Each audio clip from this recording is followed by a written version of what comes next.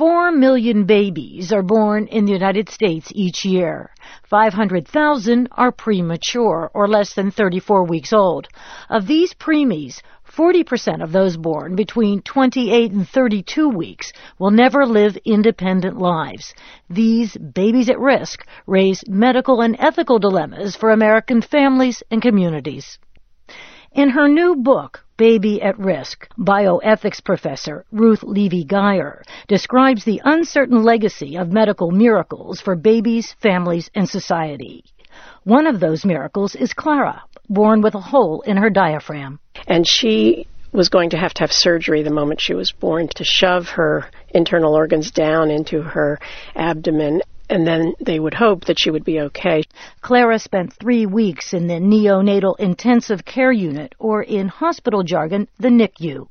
The NICU is where treatment is provided to gravely ill babies like Clara, or those with genetic anomalies, or those born prematurely with critical medical needs.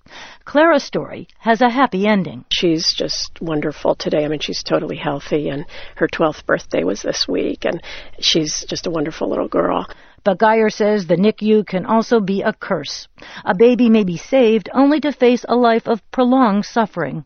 And I think, especially here in the United States, we don't spend enough time talking about the problem of suffering. What does it mean to ask a baby to suffer? What does it mean to ask the family, the parents and the siblings and the grandparents and anybody else who cares about the baby, to suffer as this baby's suffering?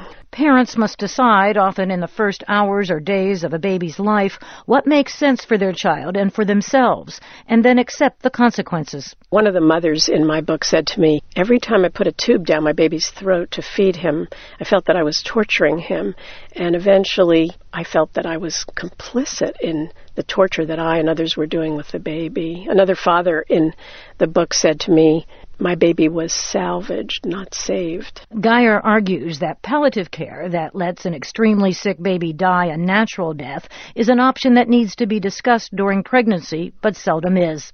She says neither parents nor communities are prepared for what can happen when things go very wrong at birth. Communities are not aware that so many babies are being born at risk, and they're not preparing ahead of time to educate children appropriately. Brian is a case in point. His parents describe him as a chubby baby with a sweet, knowing look who was born with a genetic anomaly. From 6 months to age 2, he suffered 100 brain seizures a day. Geyer says Brian's parents, like many others with severely disabled children, struggled to find essential support services. They had to fight for everything, for equipment, for health care, for all the things, special education that Brian needed. Brian died at age 5. His father tells Geyer it was challenging to think about living a whole life with such limited capacity. He says, it would have been challenging too for us had he survived, but I wish he had.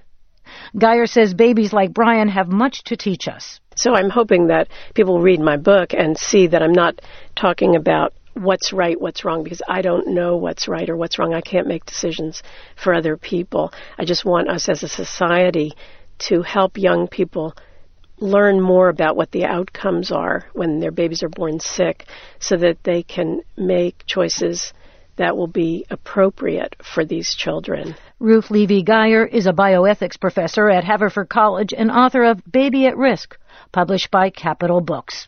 I'm Roseanne Skirbel.